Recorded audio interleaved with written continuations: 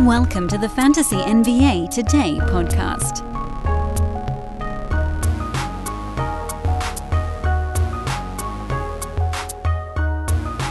Don't be sad, everyone. There's no reason to be sad. Okay, there's a little reason to be sad. This is our second to last reverse chronological lightning round of the 2022-2023 NBA campaign. I am Dan Besbris. This is Fantasy NBA Today. It's March the 27th. We got one more, April the 3rd. A week from today, we'll do our last reverse chronological lightning round. The last time we will break down the entire weekend in reverse order. And then Mondays, we'll see a marked shift after that. You can find me on Twitter at Dan Besbris. I think basically all of you know that by now. It's important to treat every show as though someone new is listening. So just in case there is someone new out there, hello, welcome. On Mondays throughout the season, we will be, one more time, doing a weekend review. We cover every team and what they did over the weekend in their most recent ball game as a way to kind of reset the table here. And we'll also, there's two little notes today. This is for everybody. So you guys know that last week on Thursday and Friday, we did two shows. We did a recap show and a look-ahead show. Today, we're going to actually mush them back into one because we have the weekly lineup show here on our YouTube feed. That's not going out on the Fantasy NBA Today traditional podcast channel. The great Steve Vidovich will be hosting that show at 2 o'clock p.m. Pacific time, where he looks at the week ahead. So me doing another show 15 minutes after that is superfluous and redundant. We don't need to do it. That's the other order of business. But I want to dive right in because we got a whole lot of stuff to cover. Silly season has come roaring in full swing now. You've seen some teams over the weekend kind of pull the plug on whatever was going on with them, and we should probably analyze those. We got a question during the pre-show. I left it up on the screen for the YouTubers, but I'll answer it here for the recorded listeners. The question was, will you be doing off-season content? And longtime listeners know that there is no break here on Fantasy NBA Today. I do shows Monday through Friday, year-round, 52 weeks a year. Haven't missed a weekday in, I think, now 3 full years or something insane like that. It's a dumb streak that has taken on a life of its own, but we'll keep it going as long as we can. So, yes, there will be off-season content. And now let's talk about what happened over the weekend. Dallas lost in Charlotte. They lost 2 games in a row to the Charlotte Hornets.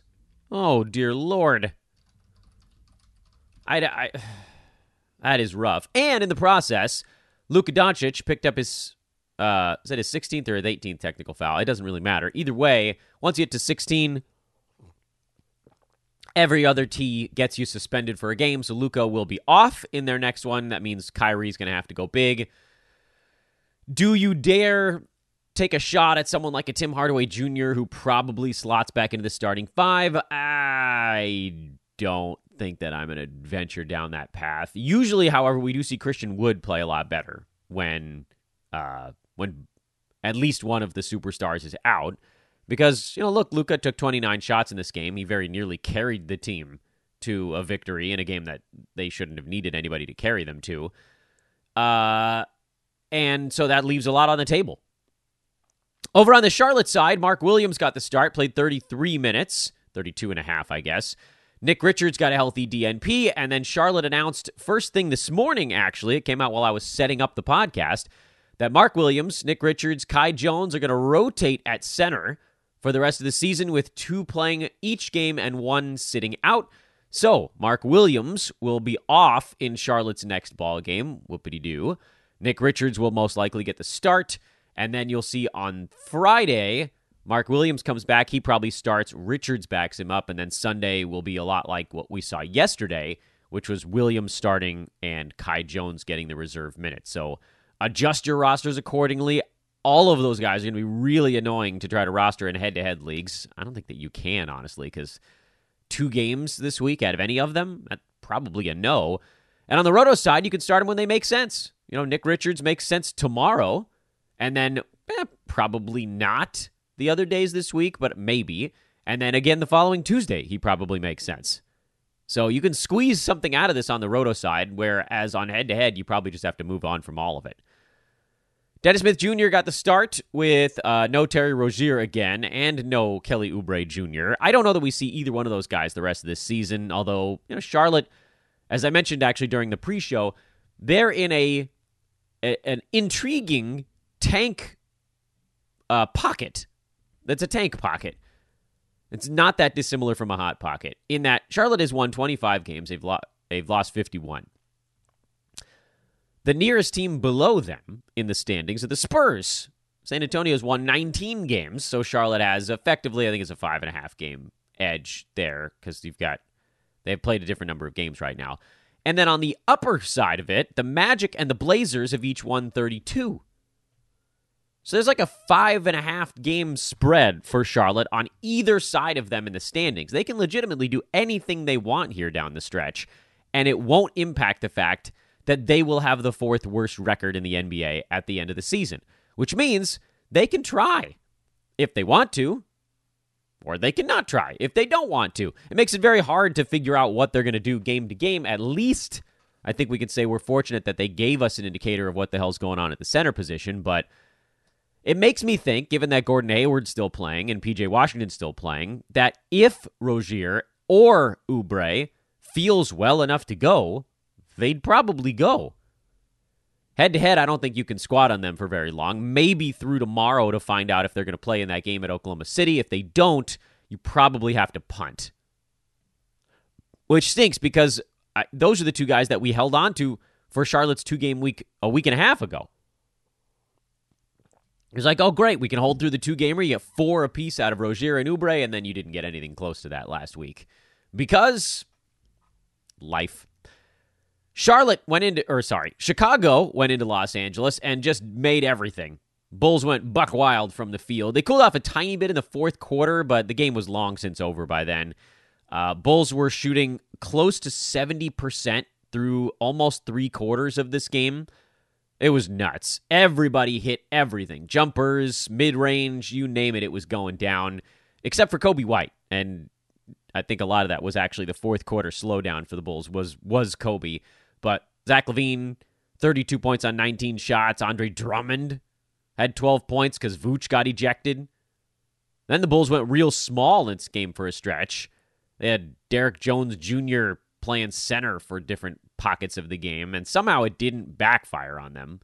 Although I guess Derek Jones was a -5. This was a game where the Bulls could just sort of do no wrong. And the Lakers could do very little right. Offensively, they were okay. Like, if they actually got looks at the bucket, they were okay, but the Lakers turned it over 18 times. The reason I bring this up is that these two teams play again on Wednesday, and you can try to pull some stuff away from it if you want. I don't think that it changes the valuation of anything on the Chicago side, even after we saw everybody play really well. For the Lakers, LeBron came back, played 29 minutes off the bench. I don't really know what the point of the bench thing was, if they were going to let him go close to 30 minutes anyway. And, he was, unsurprisingly, still pretty good at basketball, but also kind of rusty. LeBron had 5 turnovers. Austin Reeves still played 37 minutes. He also had 5 turnovers. And Dennis Schroeder slid into the starting lineup, presumably for D'Angelo Russell, and he played better. Troy Brown Jr. had a better ball game. You're not picking up Troy Brown Jr. You're not picking up Schroeder because I think we probably see D'Lo back for the Lakers' next game. That's in Chicago on Wednesday again. Question there, I guess, is do they move Schroeder to the bench or Reeves? And I'm assuming it'll be Schroeder going to the bench, but I don't know that we can necessarily know that for certain. Another thing you may also be wondering is, why is Anthony Davis all over the map? Well, he's got the yips at the free throw line again, and so he's a little bit less into the attacking part of the proceedings, the stuff that actually works for him. And teams are doubling him more often, but you'll see less of that now with LeBron back. And with D'Lo, I think, coming back. So where does that leave us? I think you hold Austin Reeves. I know he didn't have the world's greatest ball game here with the turnovers, but still 13 points, 7 assists. He looks like he's locked into a pretty big role for them. Jared Vanderbilt is droppable with LeBron back now. He's close to droppable anyway. Malik Beasley got hot in garbage time, so don't do anything with that.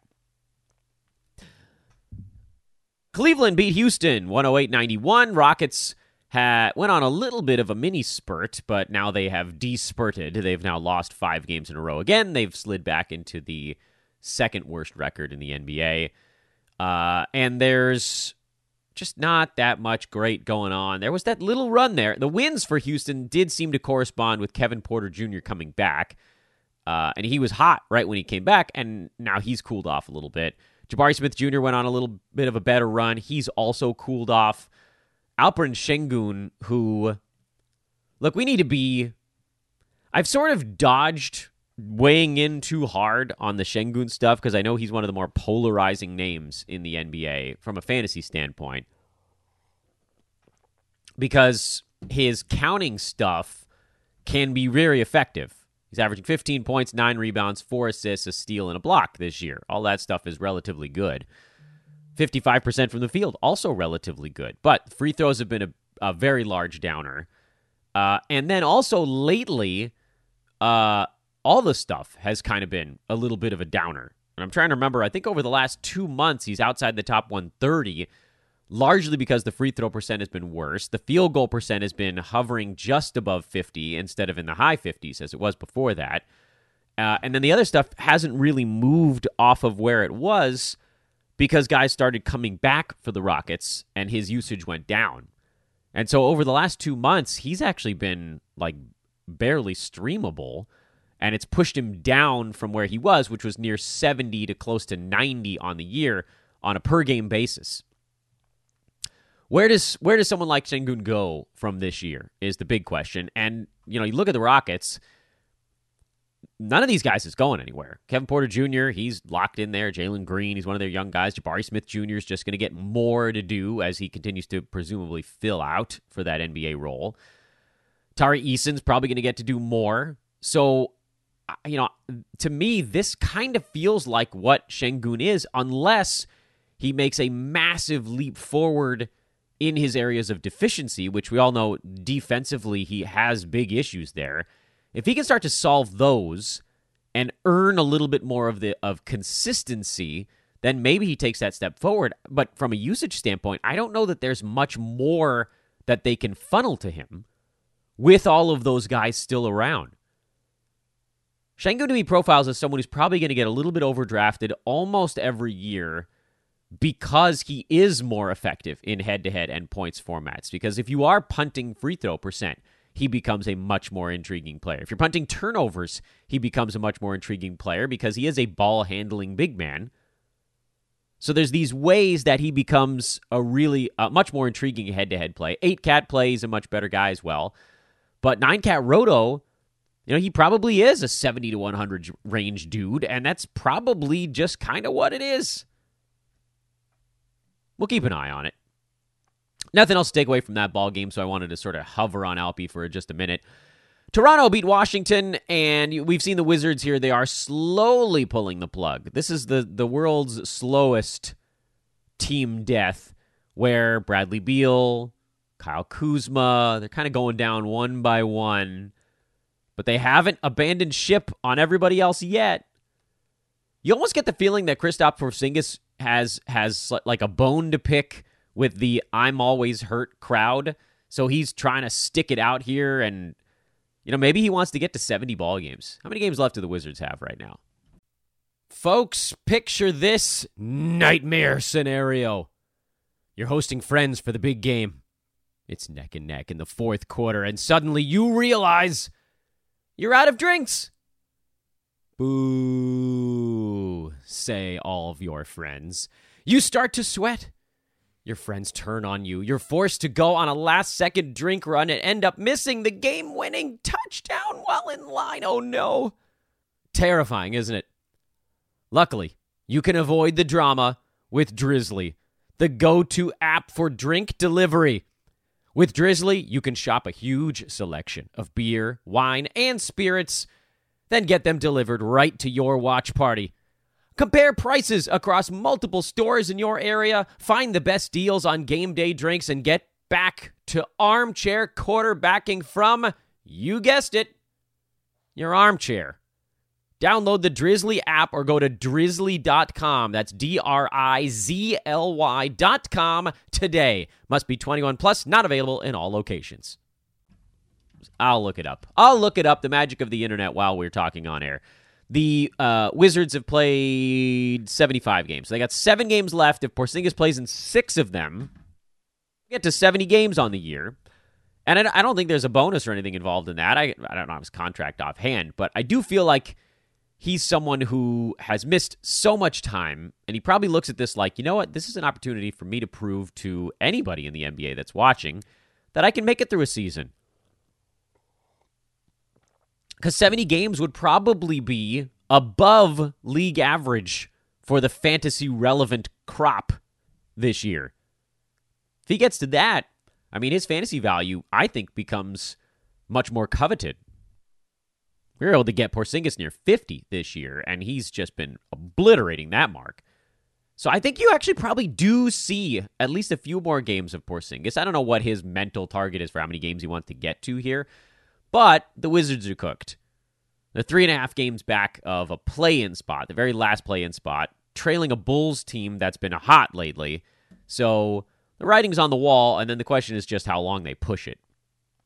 In the meantime, Denny Avdia is an intriguing stream with no Kuzma and no Beal. Daniel Gafford, I think, is a pretty interesting stream with no Kuzma or Beal. Corey Kispert is a 3-point stream. And with Monte Morris finally sitting out this most recent ball game after he had toughed it out through a couple, DeLon Wright slides into a huge pocket of value, which, again, we'll see if the Wizards continue down this path. They might bring random dudes back for a game here and there, which does make them kind of a hard team to head-to-head stream this week because they only have 3 games. But if we get to tomorrow and find out all these same guys are sitting it out, I probably roll with those dudes. Toronto, Will Barton played the first 4 minutes and then turned an ankle, so, 6 to 1, a half dozen kind of thing. Scotty Barnes was back for this one. Gary Trent Jr. was not. Precious Achiuwa was, but it sort of didn't matter. So they're just waiting on Gary Trent at this point among the regulars now, and the fact that the starters are all in there means that Gary Trent's value isn't particularly strong anyway, and in a 3-game week, that's sort of a toss-up with him. But good to see the regulars doing their thing, and, Toronto, they're the 9 seed now. They're tied, actually, with the Hawks for the 8 seeds, So they've got a shot to try to push themselves into the upper half of the play-in, and they're going to keep pushing. Boston blew out San Antonio, but, this is a what else is new kind of thing. Among the regulars for the Spurs, you got 3 of the 4 in this one. No Keldon Johnson. Yes to Trey Jones. Yes to Devin Vassell. Yes to Zach Collins. You got Malachi Branham doing some fill-in work. You got Sandro getting his 22 minutes. The Spurs are such a disaster. And they only have 3 games later this week. Honestly, I don't know that any of these guys plays all 3. I during the pre-show, I said that I thought maybe you could get a playable level week out of Devin Vassell and Zach Collins in head-to-head. I might hang on to Collins. 3 games out of Collins is definitely enough. 3 games out of Vassell would likely be enough. It really doesn't look like they're going to play Keldon Johnson more than every other day at this point. So I think you can move on from Keldon in head-to-head. Trey Jones you could probably stick with. I think he's played in a few in a row now, if I'm not mistaken. What a cluster mess, though. Come on, Spurs. If you're going to tank, just sit them all. Let us see the even younger young guys. This back and forth thing is an insufferable fantasy storyline. It's just, you can't even deal with it. On the Boston side, this game was over early. Marcus Smart got ejected, which is actually a little bit funny. Robert Williams, 19 minutes. I think he probably would have gotten into the low 20s if this game wasn't over early. The Celtics have a terrible schedule this week because it's a 3-gamer with a back-to-back, meaning you only get 2 games out of Big Al. You're only going to get 2 games out of Time Lord. Head-to-head, I don't think either of those guys is playable in a 2-game week. Roto, yeah, I mean, you get what you can get out of that stuff. Derek White was very good again. He runs a little hot and cold, but overall he's been mostly playable. Jaden Jason Tatum got a day off, so that was extremely helpful here. It's why Jaylen Brown scored 41. Brogdon scored 20. I mean, anytime one of the two main guys for Boston sits, you get that bonus. I think the other guys for Boston, let's say the other guys, the main guys will probably play all 3 games this week. They don't have a tanking opponent unless you count the Wizards, but Wizards still are playing a couple of their guys. So to that end, Derek White, Malcolm Brogdon, those guys slide back a bit more towards the schedule play kind of zone. And then, again, what we already talked about with Horford and Time Lord. Memphis beat Atlanta. JJJ had an 8 defensive stat game, which actually sunk one of my head-to-head teams. I ended up tying 4-4-1, but I lost the tiebreaker to the team I was going up against because they beat me during the regular season. And JJJ getting 5 blocks for the opponent was the one that sealed it. The blocks was the category that was tied. Nick Richards getting yesterday off is actually probably what ended my season. Oh, well. Xavier Tillman bounced back here after a couple of slow ones, so it does seem like it's a little bit schedule-related for the Grizzlies. He didn't get to play much against the Rockets, but he will play more against teams that have bigger front lines. Orlando has a slightly larger front line. Clippers twice. Chicago. I think you see more of Tillman this week, and he probably becomes a little bit of a safer play. Dylan Brooks fouled out in 23 minutes. If you're wondering why Luke Kennard got another 23-minute performance, Kennard's actually been really good for Memphis so far. But again, you know what you're getting there, and you know when you can do it. And on the Atlanta side, Okongwu continues to put up fantasy value in 19 minutes a ball game. Roll him out there. DeAndre Hunter, schedule play. I know he's a little better in this one. John Collins, I think he's actually above schedule play right now because he's sort of beaten Sadiq Bey back. And then Bogdan Bogdanovic, who got a couple of games of more playing time with Murray out, is back to what he normally is, which is a schedule play. Despite the best efforts of one Mikal Bridges, who, after a couple of slow ball games, said, I'm going to go ahead and crank it back up here, guys. Well, the Nets lost anyway. Brooklyn is the 6th seed, and the Heat have kind of caught them at this point. So games are very important for the Nets down the stretch. So you can continue to trust the main 4. It's as far as you go there. How does their schedule look this week? Brooklyn's schedule. Not good. Wednesday, Friday, Sunday. Orlando got Jalen Suggs back from his concussion, and he was pretty good, actually. I mean, from a streaming standpoint. Cole Anthony was good again. Franz Wagner didn't miss any time, or he missed one game, excuse me. He was good. A lot of guys put up nice numbers against Brooklyn here. But, for Orlando, they were nice last week because they played on all the sort of cockeyed days early in the week. This week, they don't. Magic's schedule's kind of crummy. If you're sitting on some streamer-level Magic, like a Jalen Suggs or, honestly, even a Cole Anthony, you could probably move on. Although I think I'd hold through their game on Tuesday at least and then kind of make a play on the rest of the week from there. Maybe. Oklahoma City got a road win over Portland. The Blazers have pulled the plug, so no huge surprise there.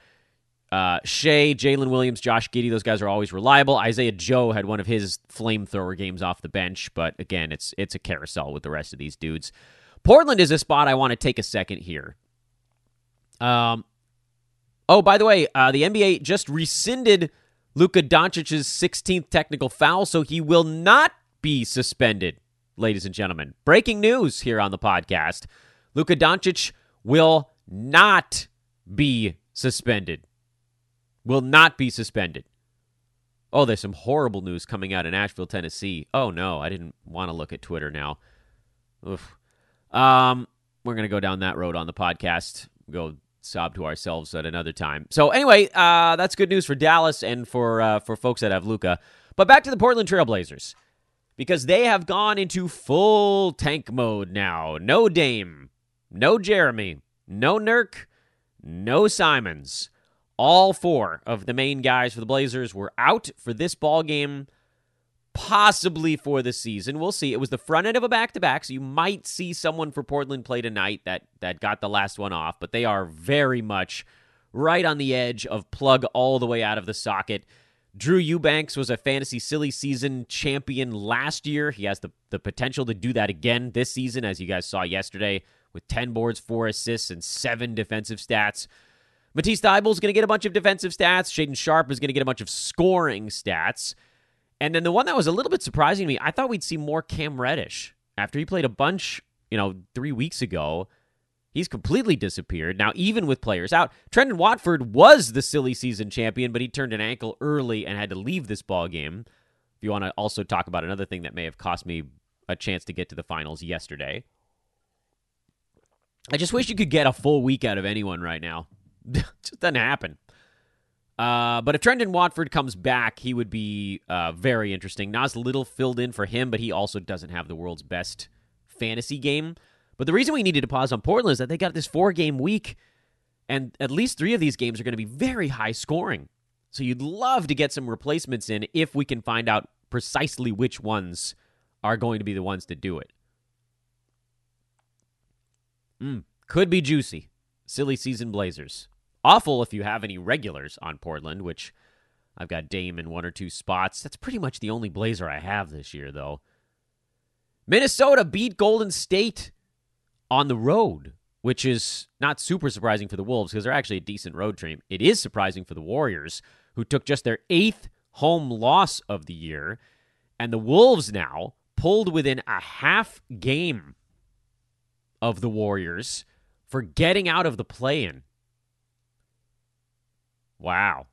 Things are crazy, man. The Mavericks going into a full downward spiral here has really been the thing because everybody else in that chunk is like 5-5 or 6-4 over their last 10 ball games. No one's really moving on anybody else. Suns have fallen more like into the pack, really. But the Mavs and the Jazz, the teams that have dropped out of it, boy, I'm blown away that the Mavs have lost 4 in a row and the Pels have won 4 in a row. That is not what I would have thought would have happened over the last 4 days, or 4 games, rather. Anyway, in this one, I think the big story is that Slow-Mo continues to hold on to his very large role. So, now, if you recall, and again, this is a spot I think I want us to pause just for a moment here. Not pause necessarily, but talk a little bit more in depth. If you remember last week, because Minnesota had such a terrible schedule, I said on the podcast on Wednesday and Thursday and maybe even Friday, I was like, look, I understand if you got to move on from your Wolves because they had 1 game on Sunday, and there were multiple teams that had 3 games over that stretch, and matching one fringier player's production in 3 games, or to a decent player with 1 game, is pretty easy. There were very few Wolves where you were like, look, I think you must hold on to this guy. But one thing that I mentioned was, if you can, please try to hold on to Slow-Mo in particular. And I had him on the podcast. We said over someone like Mike Conley, who, Conley's big jump forward was because both of the usage guys, if you want to call him, Towns was out the whole damn year, but Anthony Edwards was also out. And so Conley had to take a bunch of shots, and his value spiked. But we never needed that out of Slow-Mo. He was fine with usage guys around him because he'll take his, 5 to 10 shots per ball game. He'll get his steals, his blocks, his rebounds, his assists, his better field goal percent, stuff like that. And what we also talked about on the pod was, look, when this team is fully healthy, and I still think this is the case, although it didn't happen in this ballgame, when this team is fully healthy, Slow-Mo probably does see his minutes trickle down a little bit from 30s to like mid to high 20s, 25 to 29 range would be my guess. But that's probably still enough for top 100 value for him. And what you saw in this ballgame is that if he's playing well, or if the team is playing well around him, or if they feel like they like the glue they're getting out of him, or if Taurean Prince is having a particularly bad ballgame, there are still paths for Slow-Mo to get into the 30s. It's also worth noting that today is a back-to-back. It's the second half of a Bay Area back-to-back, if you want to call it that, for the Wolves, where they travel up I-80 from San Francisco to Sacramento. Take on the Kings tonight. So it's possible that one or more Wolves will rest. Cat would be the one that moves into the spotlight there. And so then you get another possibly big game out of Slow-Mo. Keep a close watch on it. I think there's still a chance that he tapers off enough to where you could maybe move on, but the Wolves have such a good schedule this week with 4 games that you probably end up just sitting on it at this point. I also got what I deserved for referring to Jonathan Kuminga as someone that I was starting to trust, and then he pooped himself in a couple of ball games. Gary Payton coming back for the Warriors was something that I did not foresee coming. That gives them a different bench body to use if they don't want to go to Kuminga or Anthony Lamb. And it's now crowded out Dante DiVincenzo. So the Warriors, subtraction by addition here from a fantasy standpoint. Steph is still going to do his stuff. Clay was also awful. I mean, they could not make a shot, which is pretty weird at home, by the way, for the Warriors. Draymond, obviously, still a play. Jordan Poole, you're still playing, even though he's extremely hit or miss. But with Gary Payton coming back, and still we don't know what's going on with Andrew Wiggins if he shows up during the regular season here. I think the expectation is he does not. But now there just sort of isn't enough space left, especially if Gary Payton ends up getting more than 16 minutes, which is where he was yesterday. If that trends up at all, Anthony Lamb, who was someone you maybe could look at for a schedule play. DiVincenzo was someone we'd been playing in all formats. You can drop him. And it pairs everybody down, and now Jonathan Kuminga's getting squeezed out because if Looney plays well, that's all you got there. Draymond, he gets pushed up. He'll stay up. And guys just getting squeezed. There's no minutes for Kuminga outside of the biggest spots on the floor, and that means that his minutes are no longer safe. Now, if Draymond gets suspended for another ball game, we can reconsider. But for the moment, Kuminga, who was someone that I was starting to like by the end of last week, well, I don't anymore. Turn the clock towards Saturday here, but before we do, I want to remind everybody watching on YouTube to please take a moment to like and subscribe. Only a few of you have done so far, a small fraction of those that are actually hanging out with us. And I'll also mention that as long as you guys continue to subscribe to our new YouTube page, which again, youtube.com/sportsethos, I'm going to keep doing these things. 1, 2, whatever shows per day. We'll just keep trying to grow this. But it comes down to this sort of call and response thing. If you guys are doing it with me, I'll keep doing it. Recorded listeners, you guys probably don't care. Also, want to make mention that the Fantasy Pass, this is sort of like a last call on that, has the baseball draft guide. I think a lot of folks have their baseball drafts this week. Season starts in a couple of days. Make sure to get the Sports Ethos MLB draft guide in the Fantasy Pass for just $5.99. That is an absurdly low rate. $5.99. It's a monthly deal. You can keep it going if you want the baseball in-season stuff after your draft. It also has the fantasy. It has the basketball fantasy premium stuff in it, so you get the exclusive access to the pros in Discord, which the free folks do not have access to. You'll get all the Dynasty content on the fantasy side throughout the offseason. You'll get our initial drops on everything when they come out for next year. There's just a lot of reasons to do a $5.99 deal over at sportsethos.com. That's the Fantasy Pass. And you want to check out the Wager Pass. This would be a cool time to do that as well. You get all the handicappers all rolled into one spot, just $14.99 a month, which, I mean, a lot of websites, that's what you're paying for one pick. And you get picks from like 8 handicappers for an entire month for that same rate. Okay, now we'll talk about Saturday. Indiana is intriguing, if only because Buddy Hield is going to miss his first game of the year with the flu tonight. Miles Turner sat out the second half of Indy's back-to-back Friday-Saturday. I am interested to find out if this is the end of the road for the Pacers. And someone asked me on Twitter, this is a pretty reasonable question, actually. They said, why would the Pacers sit any of their guys at this point if Miles is their center of the present and the future? What's the point of pulling the plug? Well, number one, guys are tired. Dude's played most of an NBA season.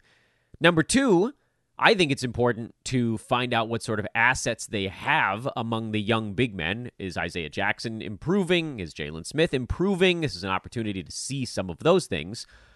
But perhaps most importantly, the Pacers are at 33 wins right now. They are just ahead of the Portland Trail Blazers and the Orlando Magic, and they are in a dead heat with the Washington Wizards.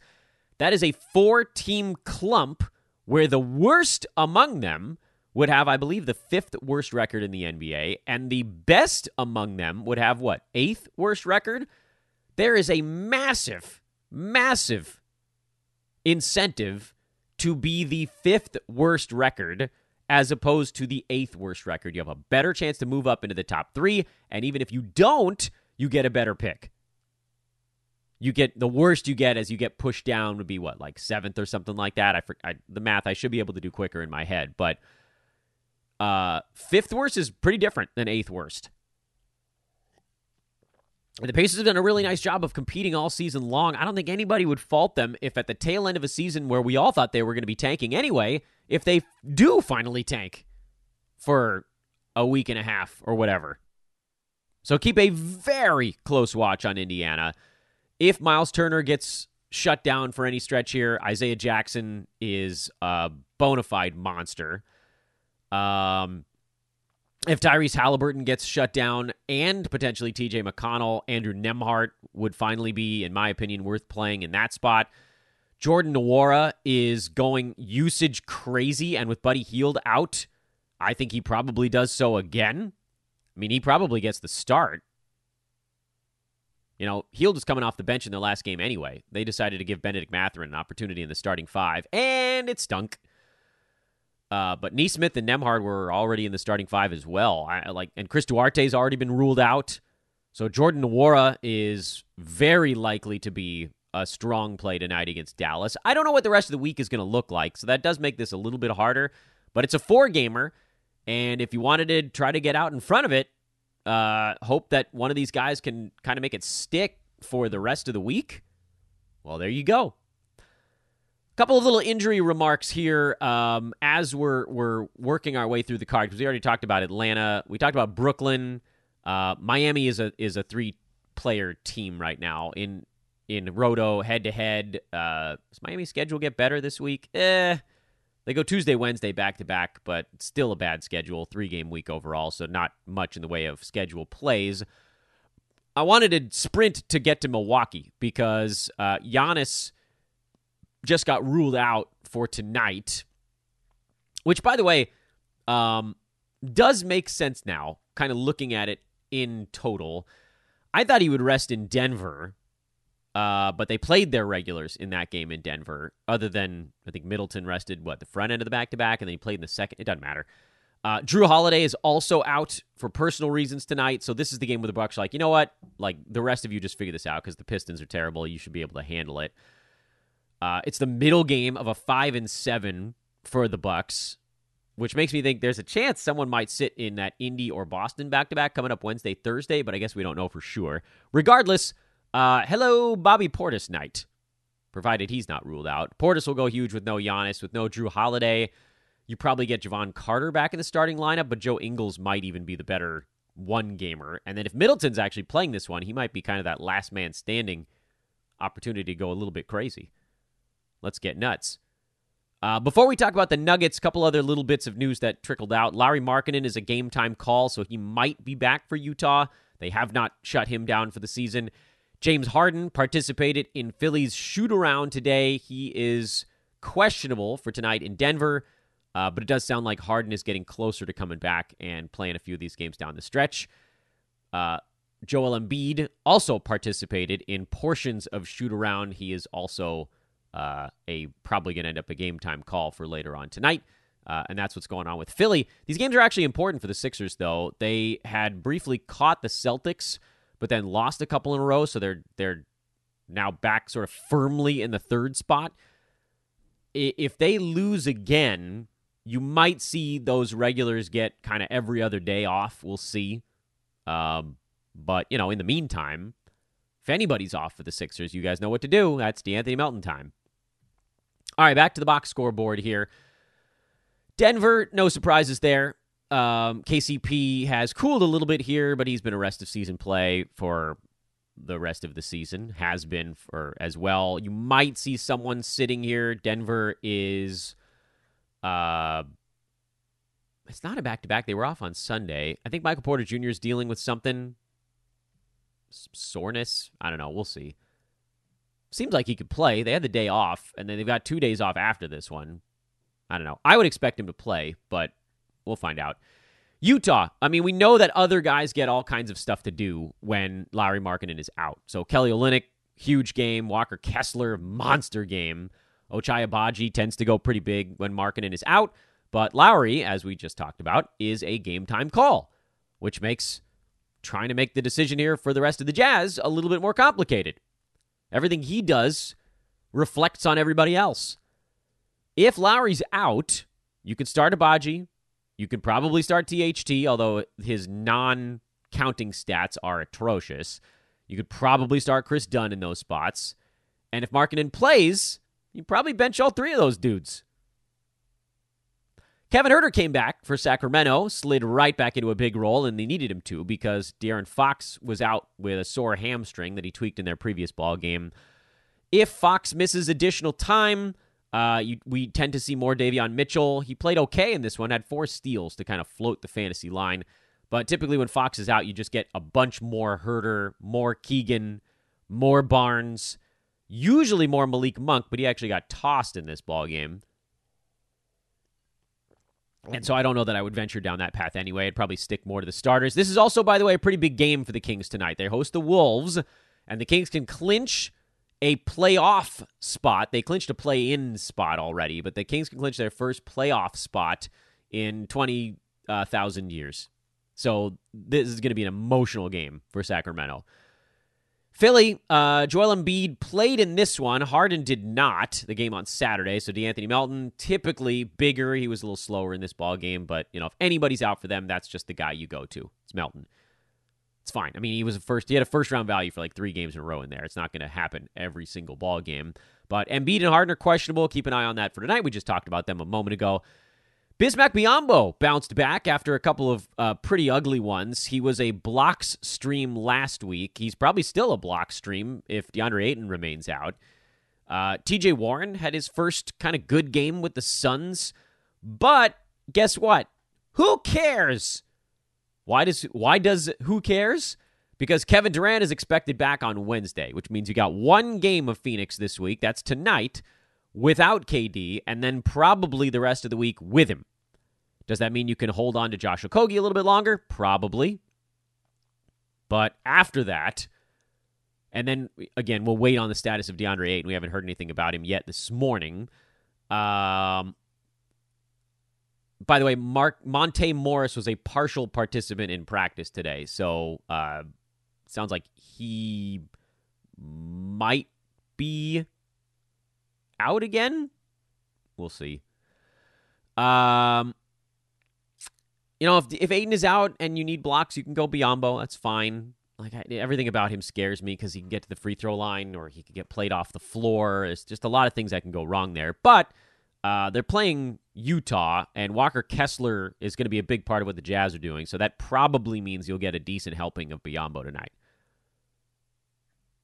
New Orleans won again, and you want to talk about a team that made every shot. Forget the Bulls against the Lakers. It was the Pelicans against the Clippers. Pels, I think, set a season high in threes in a bunch of different, team-wise. They hit 21. That was a season high. Trey Murphy hit 10. That's a career best. Ingram even hit 3 threes. It's a pretty big number for him. Visitors at Staples Center over the weekend, they really liked the lighting. Josh Richardson played 25 minutes off the bench for Herb Jones, who briefly left this ball game. I think he got popped in the eye, but then came back. I'm still hanging on to Herb. I don't know why. Mostly a steals specialist at this point, but I do think that he's better than what most of you can throw out there, especially with the back-to-back here to start the week. And then everything else is the same for New Orleans. Clippers side, we're seeing life without Paul George. Kawhi Leonard got popped in the face also, but this game was kind of a blowout at that point, so he didn't rush himself back. I think he'll be okay in their next one. If Kawhi has to sit out a game, which is tonight against the Bulls, you'll get so much Russell Westbrook that it'll both make your head spin, celebrate, and barf all at the same time. I'm assuming Kawhi's going to play. I think he's listed as probable right now, so let's bank on him being in there. But again, the Clippers without Paul George are going to, for better or worse, have to lean on Westbrook more, and it can get ugly. We saw it with the Lakers when he had to do more than the sort of carved out role that the Clippers were figuring out he belonged in. It turned sour. Bones Highland stepped into a bigger role last couple of ball games. He's going to be pretty hit or miss these days. I think I'm probably, at least in 9-cat, I'll go Kawhi and I'll go Zubats. And then in head-to-head, the Clippers finally have a better schedule this week. They go 4 times the first 6 days. You can go Eric Gordon for those 4. You could probably go Terrence Mann for those 4. He banged knees in this ball game. You can definitely go Russ and then just pray for the best. I paused to take a drink after talking about Russ, but a lot of that is just that I can't, in good conscience, say to use Russell Westbrook. Did anybody not play over the weekend is the age-old question here. I think the answer is Detroit and New York. Yeah, those are the ones. Knicks didn't go over the weekend, but they're not. I mean, they last played on Thursday, so, we've already talked about their last ball game. And then Detroit, I think Detroit went on Friday. Yeah, so we do need to talk about the Pistons still. Where the hell are you, Detroit Pistons? Jalen Duren was back. I don't know why I can't find him. I'm losing my mind here. I'm looking for the Pistons' last game, and you know what? I think am I looking at Saturday? No, I'm looking at Friday. Where the hell's the Pistons' last ball game? Oh, I'm looking at the wrong Friday. I'm sure everybody in the chat room is yelling at me. Dan, you dummy. All right, so Detroit got blown out by Toronto in their game on Friday.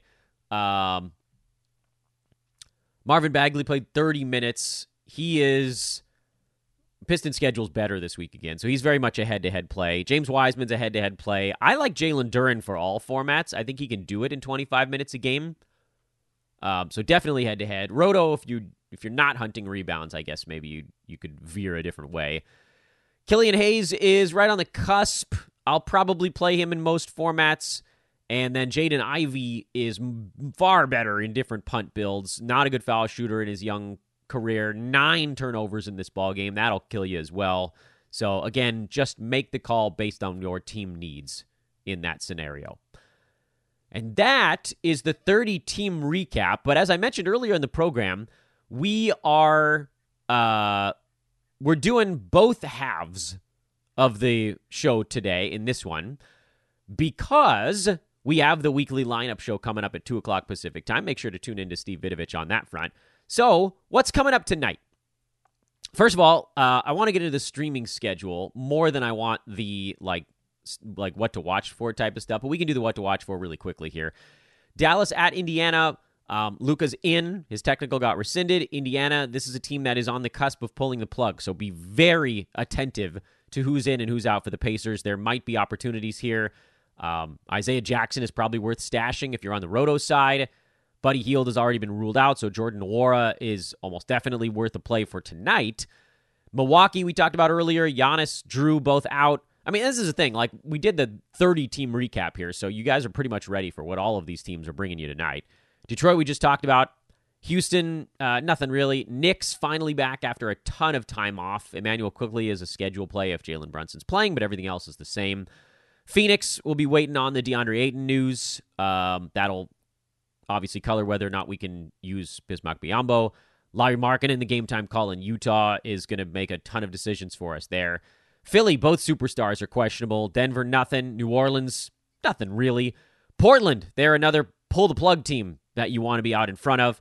Minnesota, Sacramento should be a really fun ball game, but not a ton there fantasy-wise unless you want to keep tabs on slow-mo and whether or not there's any erosion for him. And then Chicago on the back-to-back against the Clippers. Can they shoot as well again?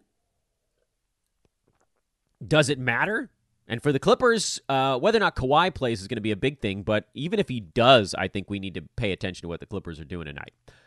But I want to get into the schedule stream stuff, because as we talked about on Friday, this is a week where streaming at the beginning of the week is a little bit simpler than last week, where the Kings had the back-to-back, but almost everybody had the same general number of games outside of the really bad schedules. This week, you can front-load it a little bit better because the week as a whole is a little more back-loaded. Like a lot of teams have Wednesday, Friday, Sunday built into their schedule. A ton of teams have 2 games Friday through the end of the weekend. I mean, if you look at the NBA schedule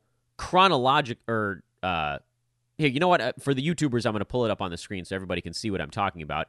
But if you look at like the schedule board that we use as part of our premium package, and you just look at the alphabetical side of it, every single team from the New York Knicks to the Washington Wizards, which is the last 1, 2, 3, 4, 5, 6, 7, 8, 9, 10, 11 teams alphabetically all go Friday, Sunday, which is pretty weird. And like the vast majority of the NBA goes Friday, Sunday this week. So you've got some big time overload days to look ahead to, which unfortunate, yes. Friday, how many games is that on Friday? Friday, I think there's like 13 games. And then, the NBA is trying to dodge March Madness as best they can. Sunday, I think, is also 13. So you're going to have these huge overload days, meaning early in the week, it's really important to look at who your worst players are going Friday, Sunday in the overload. Because this is an opportunity to get off of those players and get on to the very few teams. There aren't many this week, folks. Wednesday is like a borderline overload day with 10 games. But like tonight, there's 8. Tomorrow, 6. Thursday, 2. And Saturday, 2. So if you're looking at the card, you're looking at the 30th in particular, Thursday, and April 1st, Saturday. The Pelicans are the only team in the NBA that plays both Thursday and Saturday games this week. So not only is New Orleans the best spot if you want to start the week strong with a back-to-back today and tomorrow, but they are also the best calendar for avoiding the overload days. And because there are only 2 games apiece on Thursday and Saturday, you're going to have to move fast. Meaning, you kind of need to make moves, I would think, either tomorrow or Wednesday. I don't think you can wait until Thursday to beat the other teams in your league to these more succulent streams on those ball clubs. So, like, let's take, forget today, tomorrow, because we've already talked about New Orleans as the good schedule to start the week. If you're going to do something today, and let's say you have a player on a team that goes Wednesday, Friday, Sunday, because there are a bunch of teams that have that and nothing else. 3 gamers, Wednesday, Friday, Sunday. Brooklyn is that. The Lakers are Wednesday, Friday, Sunday this week. The Spurs are Wednesday, Friday, Sunday this week. And then I'd like to add a few more teams to the mix as well, are the Tuesday, Friday, Sunday clubs. Charlotte, Atlanta are Tuesday, Friday, Sunday. Cleveland is Tuesday, Friday, Sunday. The Warriors also fall into that bucket. The Orlando Magic, the Toronto Raptors, and the Washington Wizards. So that's a lot of teams sitting either Wednesday, Friday, Sunday, which might be 3 overload days, or Tuesday, Friday, Sunday, which is 2 overload days and one slightly and a day where you're likely not overloaded. I mean, tomorrow. There's a great way to play this. You could make some moves today to get onto the New Orleans Pelicans if you haven't already. That's the direction you'd want to go. And I would actually condone using half of your weekly moves today to get to Pelicans, because those players are just not going to hang around very long. And in all likelihood, you're not going to lose out on games.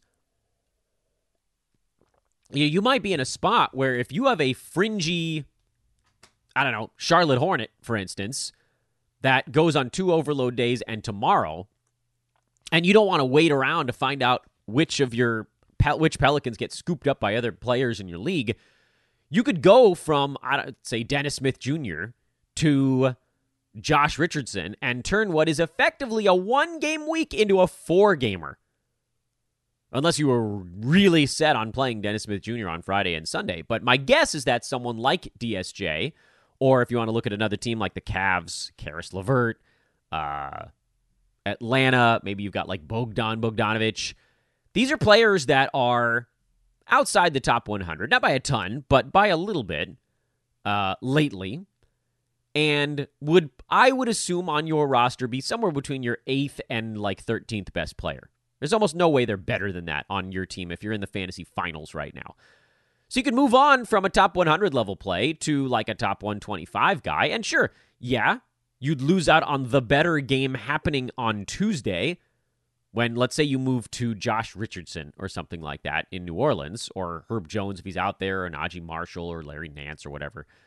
Yeah, the guy you dropped probably has a better game on Tuesday, but the guy you're picking up has 3 other games to make up for that and then pass it.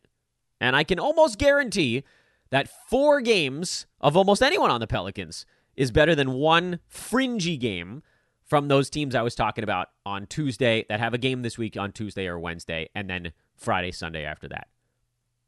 And if it's Wednesday, Friday, Sunday, you might actually be dropping a player that's on 3 overload days for you. And sure, maybe you do lose out on like your 7th best player on Wednesday, where you'd rather have that guy. But if you're turning what could end up basically being a 0 into a 4-game week, that's a massive, massive jump. It's not a 0. It's whatever the value is between the player you subbed in for the one that you dropped on your overload day. That's a really weird sentence, and I feel like I need to explain it just a tiny bit before we wrap things up here. If you're dropping, again, let's say Dennis Smith Jr. on that plays Friday, Sunday, the player you slot in to take his spot in your starting 5 is probably going to be just the tiniest bit worse. So if you thought you were going to get like 12, 6, and 6 out of Dennis Smith Jr., and the guy you're slotting in is going to give you, 10, 4, and 5, then there is a fraction of a game that you lose there. But it's so very small, and if that happens 3 times, boy, you can really push out in front with some of the moves you're making early this week. So that's what I'm looking at today. The other time to do all of this stuff would be on Thursday, but really, to me, it feels like you've waited too long at that point. So I think you can get out in front of it today. It's a very rare scenario, thank you, March Madness, where using your moves early in the week isn't a death blow to your team. Because think of it from the other standpoint. You're like, Dan, what if I don't have moves to replace an injured player? Who cares? You sub someone else in from the overload day. You could probably have 2 guys, 3 guys go down on Friday or Sunday, and you'll probably still be able to field a full 10 on your roster. So you just don't need as many moves to replace injured guys this week. Save, say, 2. Maybe save 2 moves until Thursday, because you could pivot to Boston or Milwaukee or something like that if a player pops up that you really like their schedule, or like I think Denver goes on Thursday as well. Or if you wanted to hold off until Saturday, you've got Dallas, the Clippers, the Pels, the Heat. Those are the 4 teams that go on Saturday. So there's a way to do this stuff later in the week. It just, to me, feels like you can get possibly 3 bonus games by making your streaming plays early in the week. All right, super long show, I know, but we needed to cram 2 shows into one today. Make sure to hang out with Steve Vidovich at 2 o'clock for the week preview show. He'll get into a little bit more of the detail on some of the injured guys, the game time calls, things like that, stuff that we were not able to cover here on our already needlessly long episode of Fantasy NBA Today. YouTubers, like and subscribe, please, to my recorded listeners. Have a fantastic Monday. Good luck if you're in your finals. Good luck if you're stat hunting in Roto, and we'll do it again tomorrow. Later for now.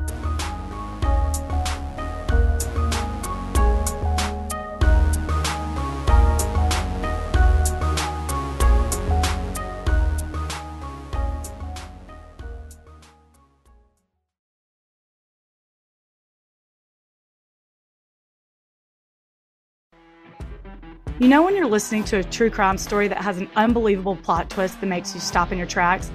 That's what our podcast, People Are the Worst, brings you with each episode. I'm Rachel. And I'm Rebecca. We're identical twins who love true crime cases that make you say, didn't see that coming, and we hate the people responsible for them. Listen to People Are the Worst now on Apple, Spotify, or wherever you get your podcasts.